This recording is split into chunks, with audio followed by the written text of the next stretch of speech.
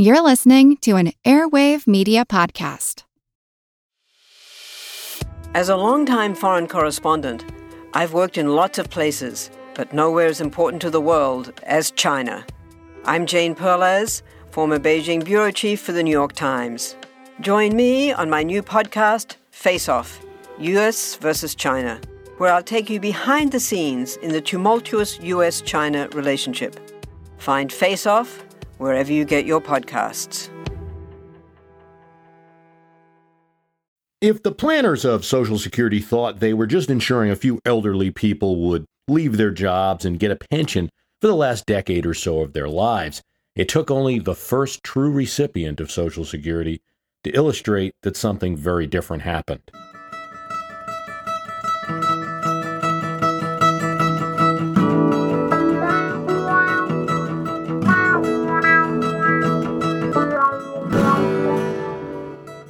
Ida Mae Fuller, born on a Vermont farm, a legal secretary in Ludlow, Vermont.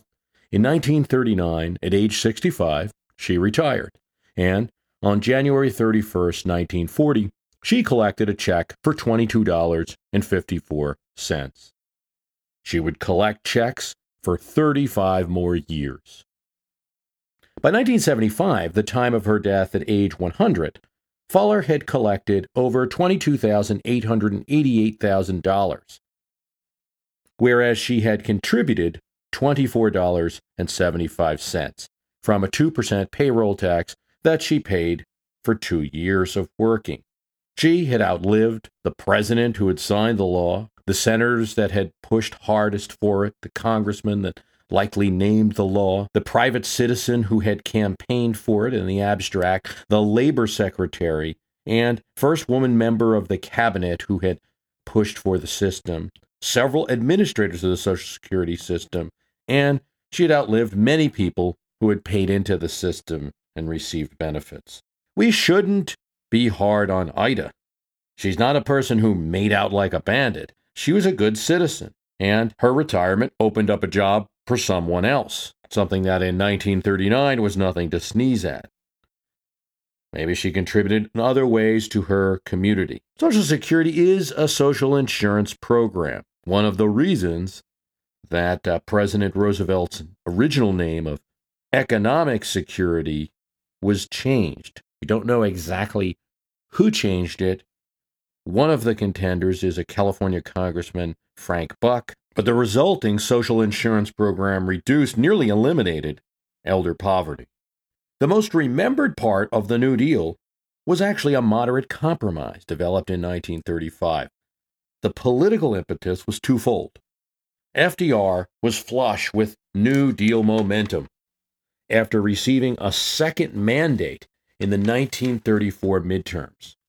And there was pressure from the Townsend clubs all over the country. Francis Townsend, a Long Beach, California physician, was convincing older people that they could get a $200 pension per month. Huey Long, senator from Louisiana, was going to give everyone $2,000 a year and buy them a home.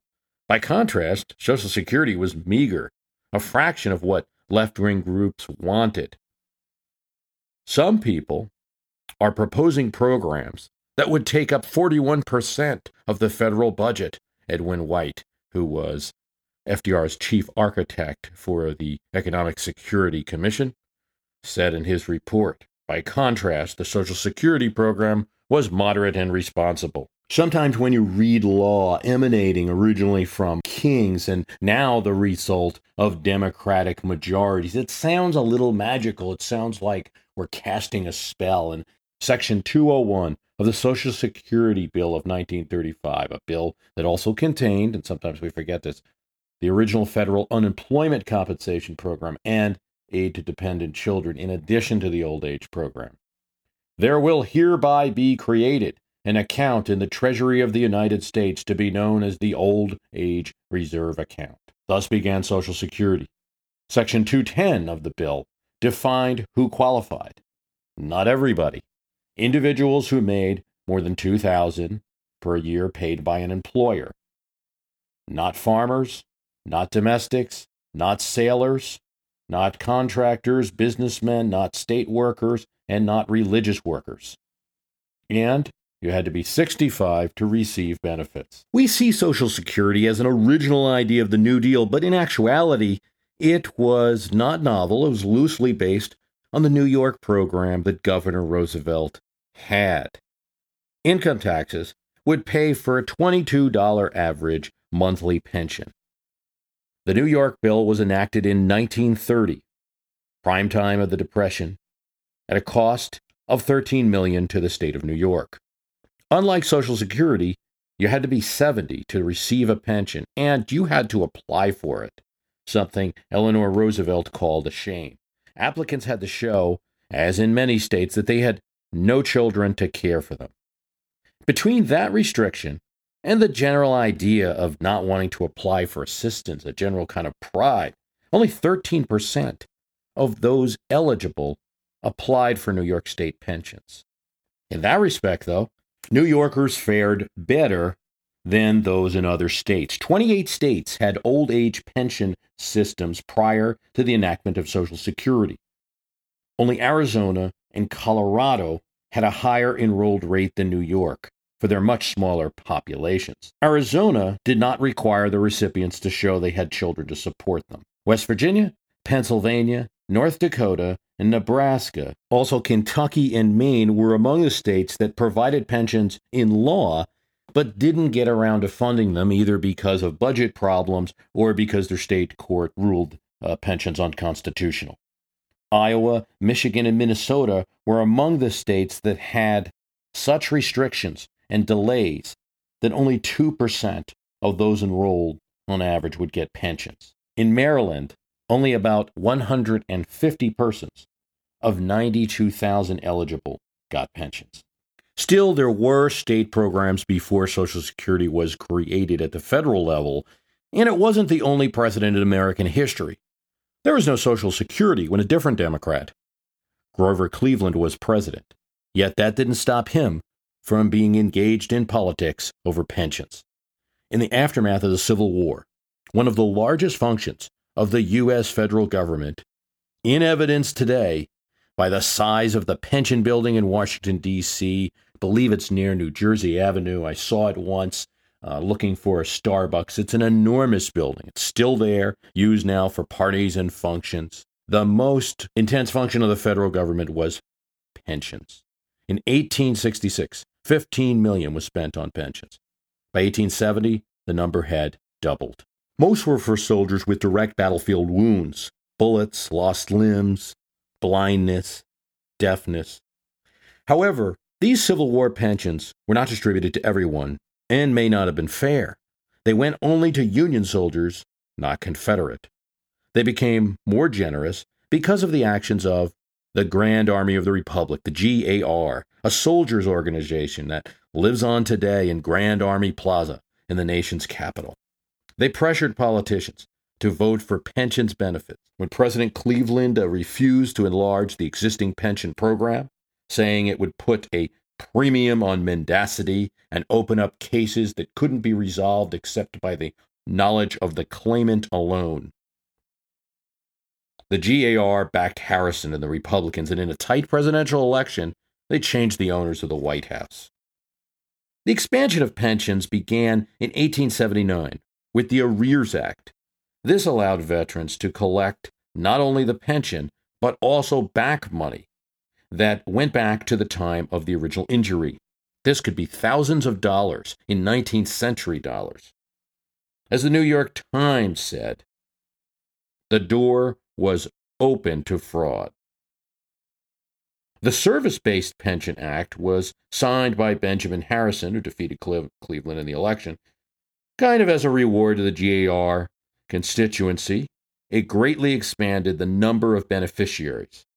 From 300,000 pensions in 1885, there were 1 million in 1893. The Civil War pension system of the 1890s was, as one social welfare historian said, an unabashed system of public care. That might be a little too strong. It wasn't as vast as Social Security, and you didn't just get it for being an American citizen. You had to have been in the Army, but it had been expanded to widows and survivors, opening up, as Cleveland predicted, a wide possibility of fraud. We appeal to the honest soldiers of the Republic not to abuse the pension system, wrote the Philadelphia Times. Perhaps one person didn't get the message. In 1862, William Newby of White County, Illinois, was killed in the Battle of Shiloh. Or was he? Officially, he was, as many were, buried on the battlefield by his fellow soldiers. His widow moved from Illinois to Texas and collected the small widow's pension she was due. Years and years later, a stranger appeared in town and started talking up locals, asking about Mrs. Newby. "I am William Newby," he said. And soon his wife was found, and with $15,000 in arrear payments at stake, she agreed that this was indeed her husband, who, due to the cannon fire and the disruption of battle, wandered off and forgot where he was. The pension board wasn't so sure about this whole story, and after a trial that included 140 witnesses on both sides, split the Newby's daughter and the Newby's son, split members of his regiment, the pension board determined that this William Newby was indeed a drifter named Rickety Dan Benton, who was from Newby's hometown. Grover Cleveland cited some other fantastic cases in his veto on pension expansion. One man, he said, rode out intending to join the Army, and when he fell off his horse, he argued he should get a cripple's pension now. A widow whose husband fell off a ladder traced the fall to a flesh wound in his calf he got 25 years before during the war. Another family of a Pennsylvanian claimed for a soldier that deserted and then, on his way from deserting his unit, drowned in a river. Now, John Logan of Illinois represented the typical political response to the president's statement when he said, "All soldiers left the war weaker than when they entered it." In a rare partisan moment for a relatively unpartisan president, Rutherford B. Hayes called the Cleveland policy penny pinching. Republicans defended old age and disability pensions then, but actually some Democrats also defended them. In fact, it was said in the political battle was who could outdo who in giving pensions to former Union soldiers. But the gold bug, bourbon, hard money conservative Democrats like Cleveland opposed these expansion of these pensions. Of course, it wasn't technically an insurance system, so it's not a matter of things have changed now, and Republicans then defended a Social Security program where Democrats mostly defend it now. This wasn't an insurance program, it was a military pension. On the other hand, a good chunk of the entire, at least the north of the country, qualified for that military service. And the Civil War, of course, was a very different type of war than the foreign wars that we experience today. And we probably don't have a mechanism to understand what it would be like if almost every male citizen fought in the war. And then what would we think their entitlement would be at that point, as opposed to a small percentage of heroes serving in a foreign war. So some interesting politics at that time, and certainly Cleveland caught a lot of flack for it.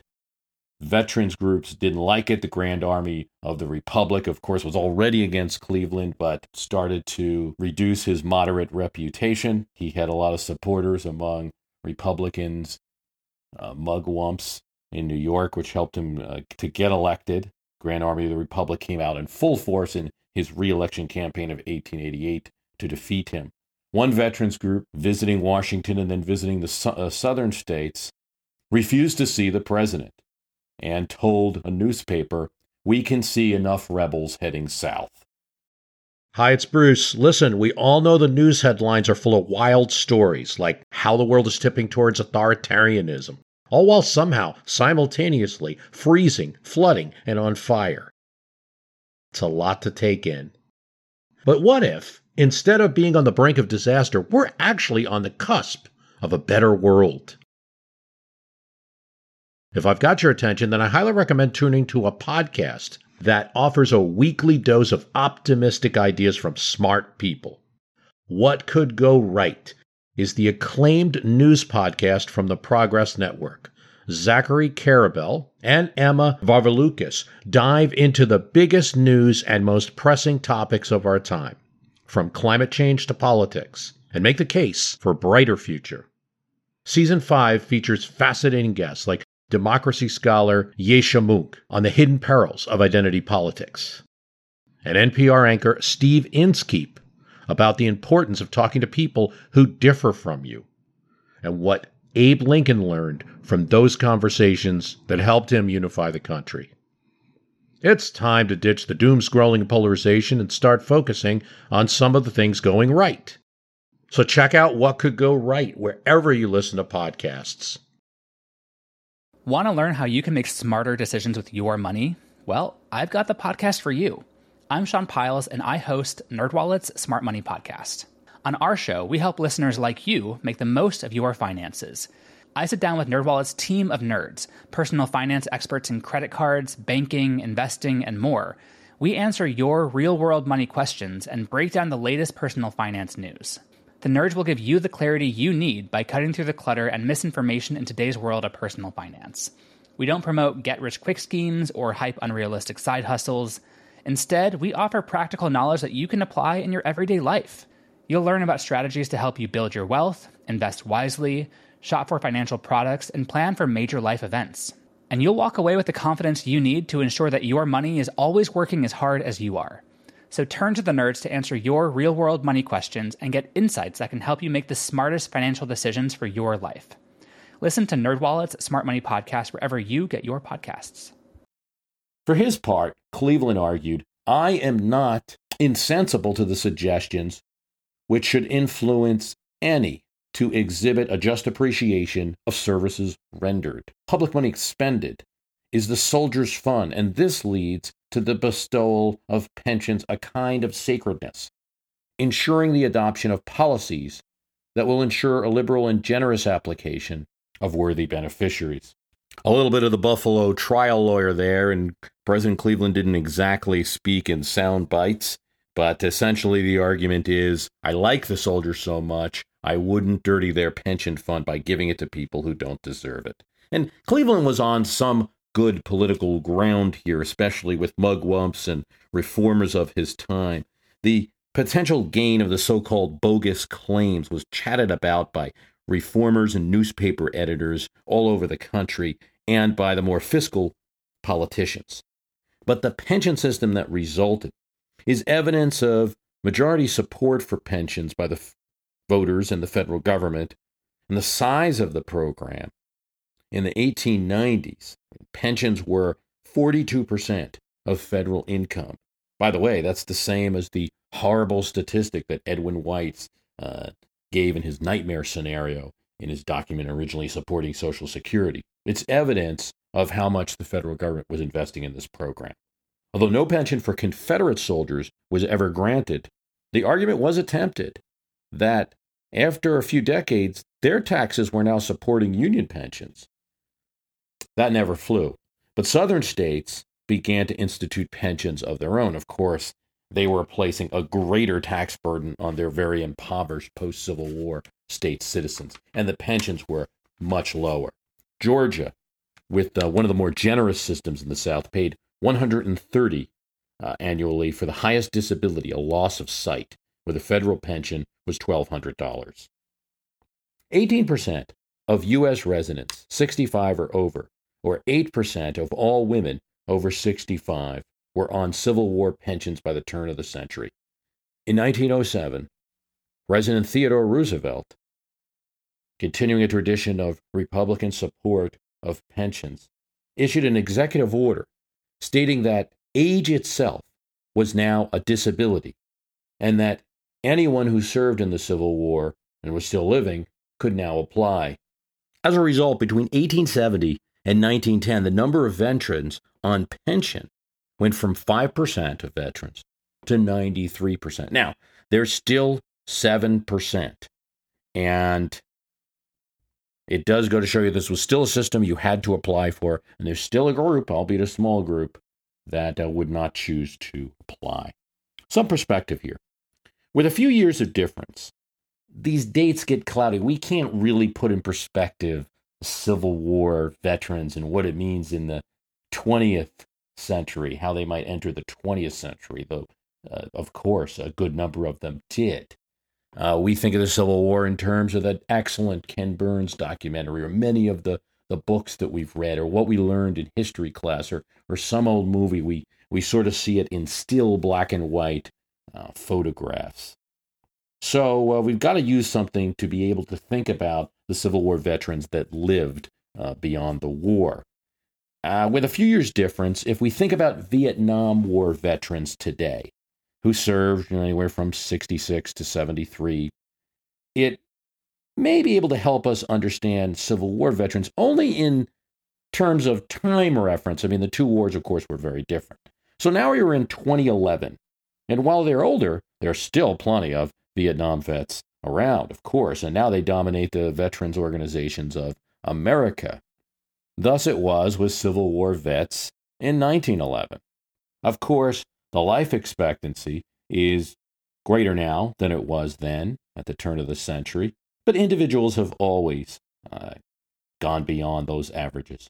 In 1915, there were still 424,000 Union Civil War vets alive, and almost all, 396,000 of them, were on pensions.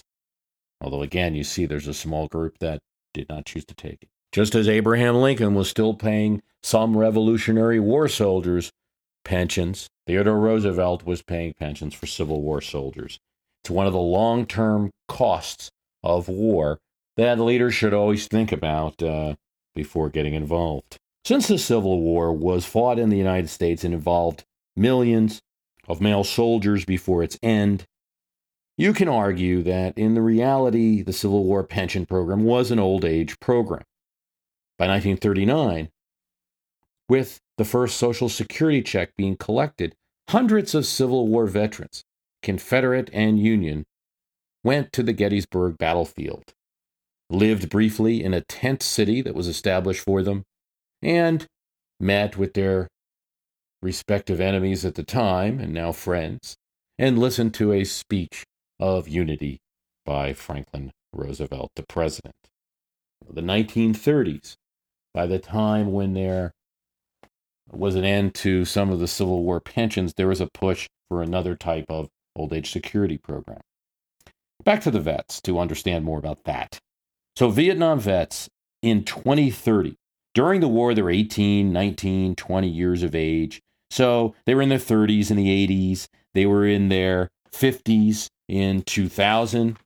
And they will be in their late 80s and 90s in 2034, let's say, around the time that you're 100 years from Social Security being considered.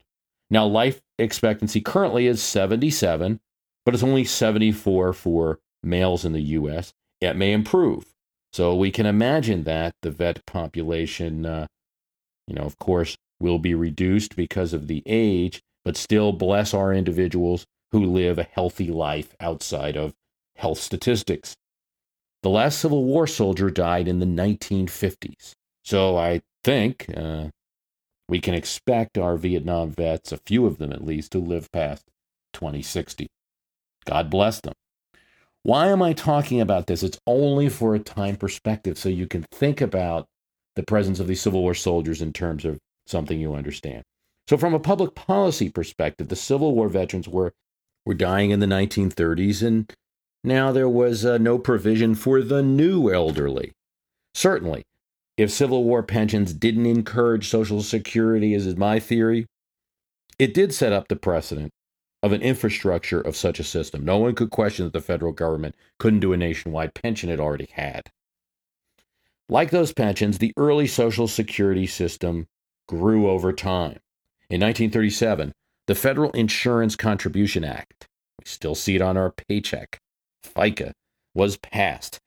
This was the engine that started Social Security. So you weren't just taking monies out of the budget. Now you were taking a 2% payroll tax.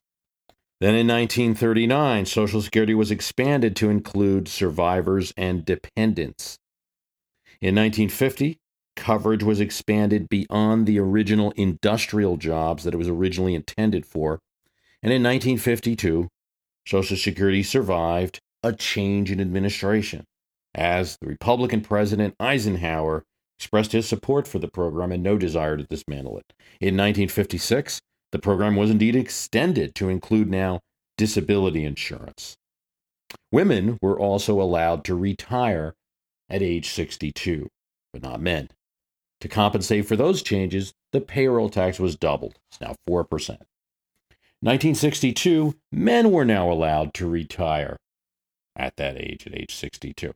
1972, automatic cost of living adjustments, the so-called COLAs, were added. These are expensive, and by the end of the decade, payroll taxes were 9%. COLAs were increased in 1986, and payroll taxes were then 11%.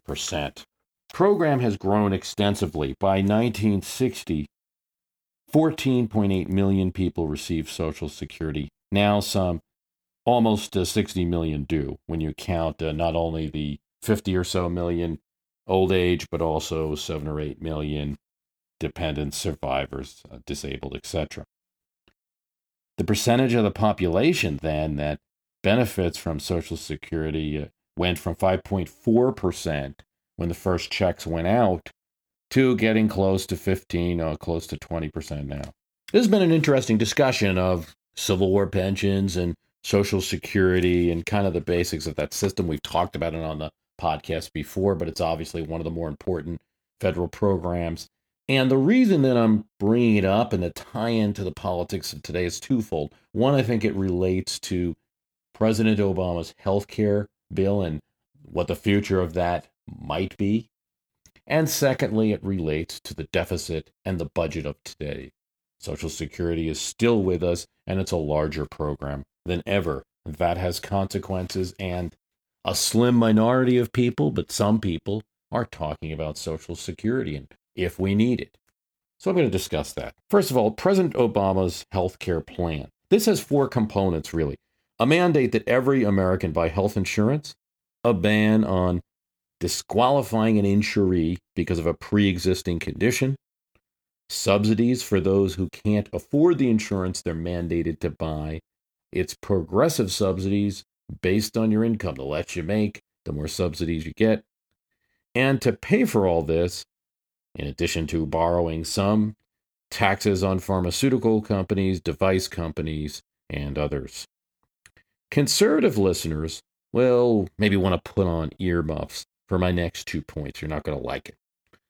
This healthcare program, I must insist, is a program that received a mandate at least in one election, in the 2008 election. Now, the one part of it that you can argue did not receive a mandate was the mandate, the individual mandate, the requirement that you buy health insurance just for being American. It's true that that wasn't necessarily spelled out during the election, but both Democratic candidates, Hillary Clinton, Barack Obama, battled each other over which healthcare plan would be more generous, and Americans overwhelmingly elected the Democratic candidate for president.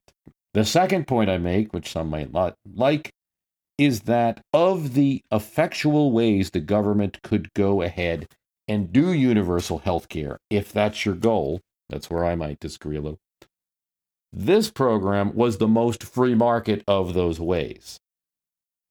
If you're going to do universal health care, this is the way to do it. You got to mandate that everyone buy insurance from a private company.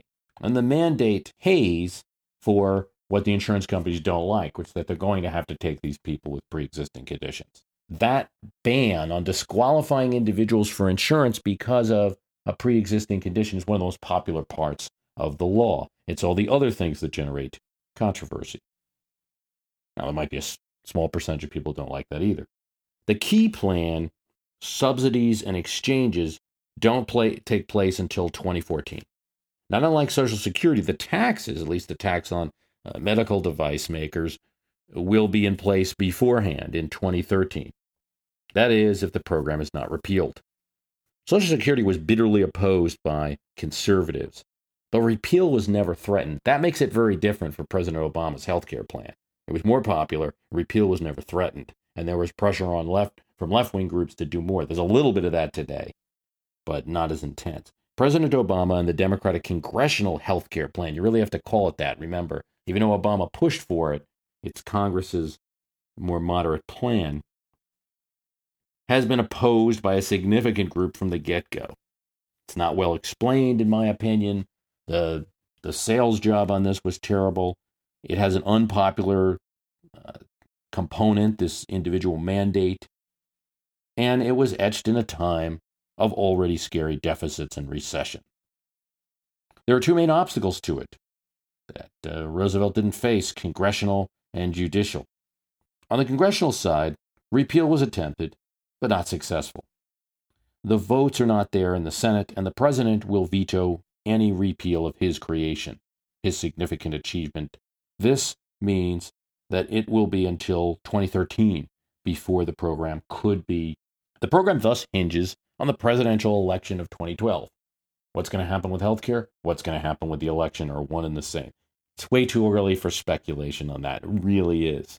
The only thing you can throw out there is that the Republican field's a little weak right now, but even that's a bad prediction to make right now when we had, we can go back to 1992 and President Bill Clinton was not really a household name at that time, hadn't appeared on Arsenio yet. So it's way too early to speculate on that, and since healthcare is tied to 2012, there's not much to say about its future in terms of will it be repealed. It at least looks on track until 2013. The second is the judicial challenge. The High Court has not weighed in, except to say that they don't want to supersede the lower courts on this issue. If they really felt strongly about an issue, they'd stop it right now and pick it up from the lower courts. But that does not mean that the court finds this constitutional. You can't judge their opinion in the matter by their decision not to overrule the lower courts. They almost never do. Without a detailed examination, I think the preponderance, in my own view, is on the federal precedent for regulating an area it already regulates so much, and in an effort to reduce the costs that the federal government is paying for a lot of American citizens, children, disabled, elderly. So it's not like stay out of healthcare government. They're in it already. So I'm not sure how the court's going to rule otherwise. On the other hand, this is a muscular court. The lower courts some of them have paved the way by saying the law is an extreme use of federal power. I think you could get Scalia, Thomas, and Alito to flinch on the mandate idea. They might only rule the mandate unconstitutional. It would make the system unworkable, but leave certain things in place, and be interesting how the president responds to that.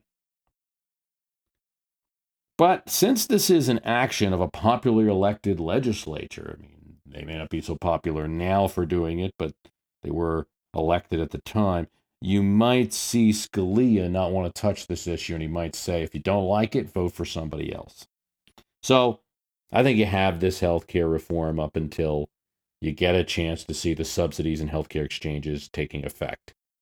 And then, if you do, here's where the history of Social Security, I believe, plays in. It's that the program is likely to be expanded and amended over time. I mean years, I mean decades. That's one reason a deeper look at Social Security is interesting. A second reason is that as a contributor, along with debt payments, military, Medicare, to the real budget of the United States, eliminating Social Security would greatly assist in meeting our deficit, of course, in a rather painful way for millions of Americans. Yet when you look at Civil War pensions, the inadequate state pensions that were attempted, life before the Depression, and after the industrialization of the country, when really a significant population couldn't work on the farm and be supported by the family farm anymore, there will be a need for programs, no matter how you slice it, that address dear old mom and dad. one of the lessons of the years before Social Security is that non-universal programs suffer from shaming those who apply for it. There's often red tape, and usually programs are underfunded. When economic times are bad, a program you have to apply for, government has to make a special effort in order to fund, don't fare so well when all of a sudden the pool of applicants increase. Life before Social Security certainly wasn't fantastic. And we've seen an example, at least recently, of a catastrophic economic crash that the type of which in the 1930s, it wasn't as severe as the Great Depression, but still the financial panic part was pretty severe. That crash of 2008, you still had tens of millions of people, scores of millions of people who were at least collecting some income that wasn't going to change because it was coming from the government. Not related to the stock market, although they had other problems related to dividend income and the like. If we eliminate Social Security, on one side you would have some greater amount of your check to yourself. Not a lot, though, and certainly we'd have to work out a system where we pay back all the people who paid in, so it might take some time before you actually got any savings in the check. On the other hand, mom and dad, now they're knocking on your door. They no longer get Social Security, can't pay the rent, can't pay the property taxes. They're moving in. Build a room for them. Now, I know many listeners will say, wait, my mother and father already live with me and we do have a room for them. That's great. They're not going to be able to contribute as much to the household if they're doing it now, put as much money into the grandkids, etc. Secondly, did you just get a promotion at work? You may have still gotten it if there was no Social Security, but you may not have. See, that was the original reason for the Social Security program. There may be a lot more older workers in the workforce without it, holding on to their jobs. And when they hold on to jobs, companies might eventually force them out, but that's a few more years that you have to wait to take jobs and get promoted, move up the ladder. And if you're participating in the real estate market, if you either own a house or you want to get involved in renting out property, can only imagine the real estate market with no Social Security. Those are the bad points. There's no serious proposal out there right now for eliminating Social Security. Obviously, something has to change. And there are a few proposals I think could be fair. One might be an increase in the retirement age. Now, I know this is difficult, but with life expectancy and health and pharmaceuticals improving, maybe we don't need the same type of retirement age as we had before. Another would be allowing the Social Security Administration to invest some of the money, the total fund, in the stock market, while keeping a certain amount in treasuries as well. Third might be to change the system, indeed, and turn it into some kind of 401k or replace it with 401ks with a very generous tax deduction, but mandating that the employers must contribute to the matching. All right, they can't take away the matching in exchange for a reduction in the payroll tax that they're going to get from Social Security being reduced or eliminated. There's some proposals we could talk about.